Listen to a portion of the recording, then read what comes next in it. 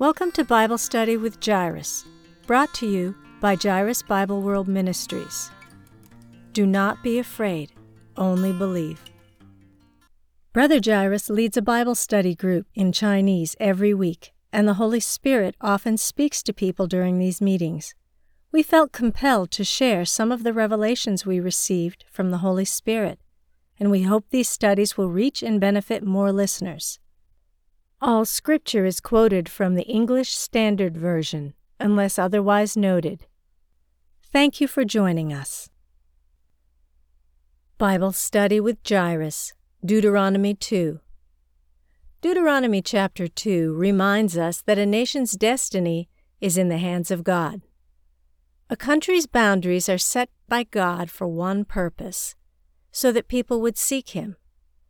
Acts 17:26-28 says, "And He made from one man every nation of mankind to live on all the face of the earth, having determined allotted periods and the boundaries of their dwelling place, that they should seek God, and perhaps feel their way toward Him and find Him.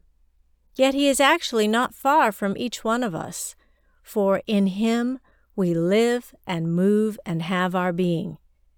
Even as some of your own poets have said, for we are indeed His offspring." God determines the boundaries of each nation so that people would seek Him and find Him.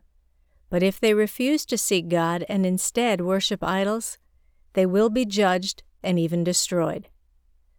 Deuteronomy 2 records the process by which God determined the boundaries of the nations. He not only gave land to Israel, in verses 1-3, but also to Esau, Moab, and Ammon, verses 4-22. He records that the Caphtorites, a Philistine people group, destroyed the Avvim of Gaza and settled in their place, verse 23. See also Amos 9:7. In Jeremiah, God said that He would destroy the Philistines who came from Caphtor, Jeremiah 47:4. Later, God did severely deal with them. Samson, David, and others brought vengeance on the Philistines, leading to their eventual extinction. It was God's plan for the Philistines to come out of Caphtor. On the one hand, God used the Philistines to discipline the Israelites when they turned away from Him. On the other hand, He used the Israelites to punish and discipline them. This principle also applies to Edom, Moab, and the Ammonites. Just like God sovereignly ruled these 5 ethnic groups, He controls the boundaries and futures of all nations. We must obey God. We must not do evil or worship idols so that we can receive His blessing. Otherwise, we will be judged by Him. In Genesis 15, God told Abraham that his descendants would be enslaved in Egypt for 400 years, because the sin of the Amorites had not yet reached its full measure. The Amorites were an idolatrous nation that lived in Canaan. God gave them 400 years to repent, but they did not do so. So, after 400 years, God's wrath and judgment fell on the Canaanites, represented by the Amorites. God told Moses that he must destroy the Canaanites, Deuteronomy 9:3-4. And later, when Saul became king, God told him to completely destroy the Amalekites, 1 Samuel 15:18. When he refused to do so, God handed his kingdom over to David. By this time, God was totally committed to destroying the Canaanites. But earlier, God gave them multiple chances to repent. Years earlier, God was angry with the Israelites because they refused to go into the Promised Land. The Israelites were afraid of giants and refused to conquer the Canaanites. God, in His wrath, forced the Israelites to wander in the wilderness for 40 years. If you look at the situation from a different angle, you can see that God was giving the Canaanites another 40 years to repent. The Canaanites heard about the miracles that God performed for the Israelites during their journey to the Promised Land. For example, in Joshua 6, Rahab said that she had heard how God dried up the Red Sea and killed the 2 kings of the Amorites, Sihon and Og, east of the Jordan River. These stories of God's power made the Canaanites tremble, so she asked the spies to save her and her family. Unfortunately, only Rahab's family repented and was saved. Many other Canaanites still did not repent, so they were eventually destroyed. The Canaanites had become strongholds of evil, so God had to destroy them. Ironically, Edom, Moab, and the Ammonites were all relatives of Abraham. Edom was the descendant of Abraham's grandson, Esau. The Moabites and the Ammonites were the descendants of Abraham's nephew Lot. These people groups remind us of our sinful flesh. Just like the strongholds of evil spirits must be broken down, our flesh must be cut off. As the Israelites grew stronger as a nation, they conquered the other nations little by little. In the same way, as we grow spiritually, we will gradually experience God's victory over our flesh. The Avvim are mentioned in the Bible only twice. Deuteronomy 2:23 says, "As for the Avvim, who lived in the villages as far as Gaza, the Caphtorim, who came from Caphtor, destroyed them and settled in their place." And Joshua 13:3-4 says, "From the Shihor, which is east of Egypt, northward to the boundary of Ekron, it is counted as Canaanite. There are 5 rulers of the Philistines, those of Gaza, Ashdod, Ashkelon, Gath, and Ekron, and those of the Avvim in the south, all the land of the Canaanites and the Miriah that belong to the Sidonians, to Aphek, to the boundary of the Amorites." The verses show that although this place is called the land of the Avvim, the Philistines already lived there. Although we don't know specific reasons that the Avvim were destroyed, we know that God cares about every person. Not a sparrow falls to the ground apart from His will. Matthew 10:29. In addition, Amos 9:7 says, "Are you not like the Cushites to me, O people of Israel, declares the Lord? Did I not bring up Israel from the land of Egypt, and the Philistines from Caphtor, and the Syrians from Kir? The Lord brought the Philistines out of Caphtor, and then the Philistines destroyed the Avvim." This event must have been permitted in God's sovereignty. We can conclude that the Avvim were also a race that God wanted to destroy. According to Joshua 13:3, the land of the Avvim was counted as the land of the Canaanites. So it can be inferred that the Avvim were also Canaanites. Their sins may have been the same as the sins of the other Canaanites. Why did God lead the Philistines out of Caphtor to destroy the Avvim? Perhaps it was to help the Israelites carry out His plan of destroying the Canaanites. In addition, God may have orchestrated these events so that the Philistines could become a tool in God's hands to discipline the Israelites in the future. After Joshua's death, as the Israelites continued in idolatry, the Lord no longer drove the remaining Canaanites out of the land. He allowed them to stay so that He could test the Israelites to see whether they would follow His ways as their ancestors did. Judges 2:21-22. The Canaanites and the Philistines became tools in God's hands to test Israel. The Bible gives us additional information about the history of the Philistines. Jeremiah 47:4 says, "For the Lord is destroying the Philistines, the remnant of the coastland of Caphtor." Genesis 10:14 says, "Pathruism, Casluhim, from whom the Philistines came, and Caphtorim." These people groups were all descendants of Ham. The Philistines came from the Casluhim people. In addition, Amos 9:7 says that God led the Philistines out of Caphtor. We can infer that Caphtor is the place where the Philistines lived, though no one knows where Caphtor was located. Some people think it was on the island of Kittim in the Old Testament, Genesis 10:4, Isaiah 23:1, called Cyprus in the New Testament, Acts 4:36 and Acts 27:4. But we have no way of verifying this information. Since God wanted to destroy the Philistines, why did he lead them out of Caphtor and help them destroy the Avvim? In this chapter, the Israelites acquired the land of Canaan. Esau acquired Seir and destroyed the Horites, verse 12. The Moabites destroyed the Emim, verse 11. And the Ammonites destroyed the Zamzummim, verse 20. Each of these people groups received God's help in their conquests. But the Bible never specifically says that the Lord helped the Philistines exterminate the Avvim. Maybe this event was permitted by God, but it wasn't God's direct will. Perhaps God was displeased with the Philistines because of their sins. This is why God says in Jeremiah 47:4 that he will destroy the Philistines. The Philistines would not escape punishment. It just wasn't time yet. The sin of the Philistines had not yet reached its full measure. On the one hand, God used the Philistines to discipline and test the Israelites.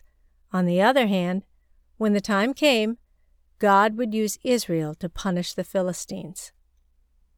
Perhaps you're wondering, how should Christians view the conflicts between nations today? How do we discern God's will in the current conflicts between nations? Is it God's will for Russia and Ukraine to fight each other? I believe that we often cannot see the forest for the trees.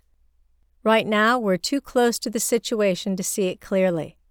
Instead, let's look back in history to help us understand God's will. During the American Revolutionary War, Americans disagreed about separating from Great Britain. 1/3 of Americans supported staying with Great Britain, while the other 1/3 advocated for independence. The rest of the Americans were undecided.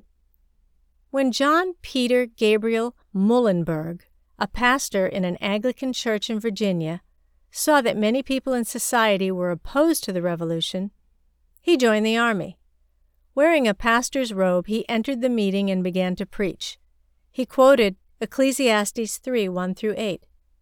"For everything there is a season, and a time for every matter under heaven, a time to be born and a time to die, a time to plant and a time to pluck up what is planted, a time to kill and a time to heal, a time to break down and a time to build up, a time to weep and a time to laugh, a time to mourn and a time to dance, a time to cast away stones and a time to gather stones together, a time to embrace and a time to refrain from embracing, a time to seek and a time to lose, a time to keep and a time to cast away, a time to tear and a time to sow, a time to keep silence and a time to speak, a time to love and a time to hate, a time for war and a time for peace."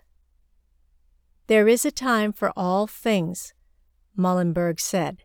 "There is a time to preach and a time to fight, and now is the time to fight."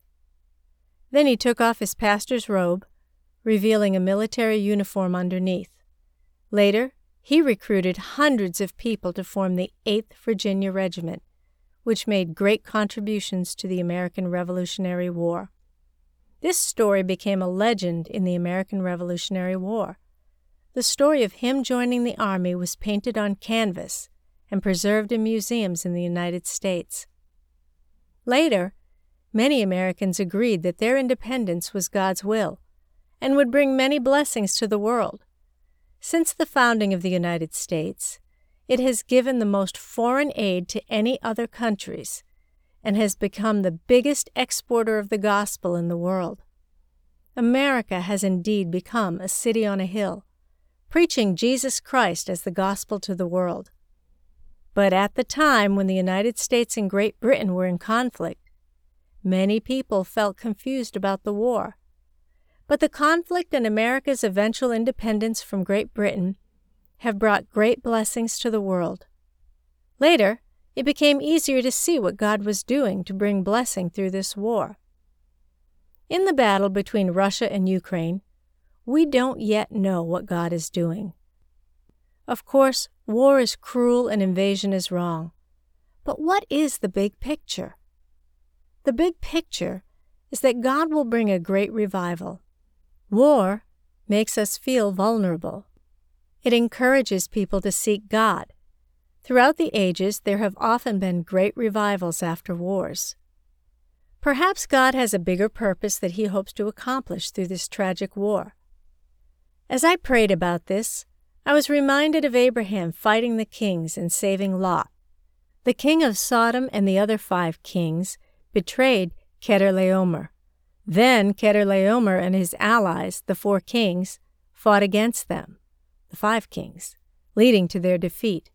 Lot and his family who lived in Sodom were taken captive.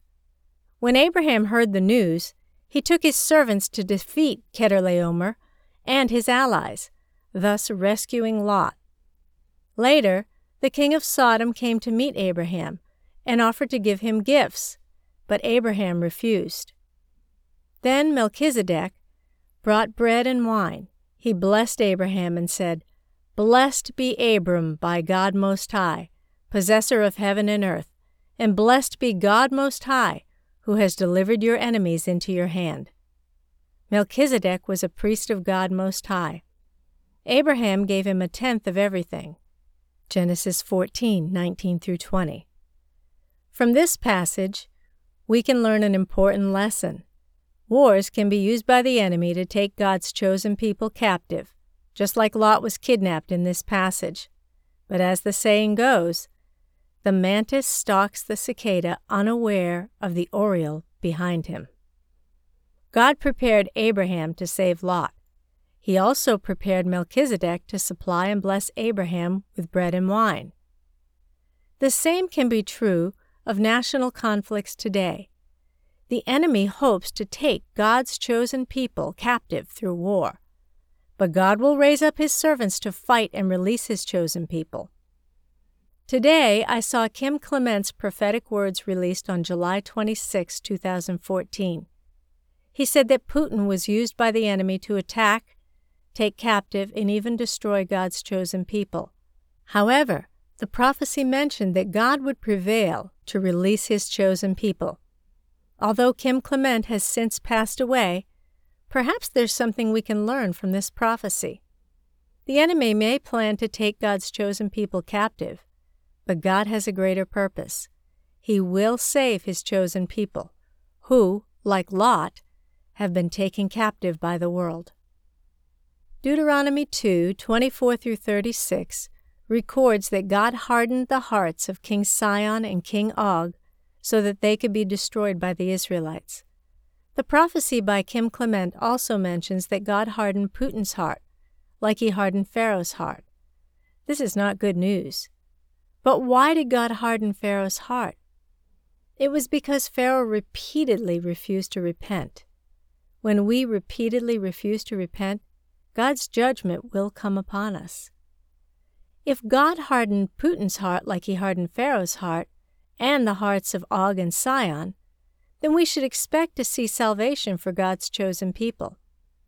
When God hardened Pharaoh's heart, the Israelites crossed the Red Sea and were saved. And when He hardened Og's heart and Sihon's heart, He brought His people into the Promised Land. On the one hand, judgment will come upon Putin.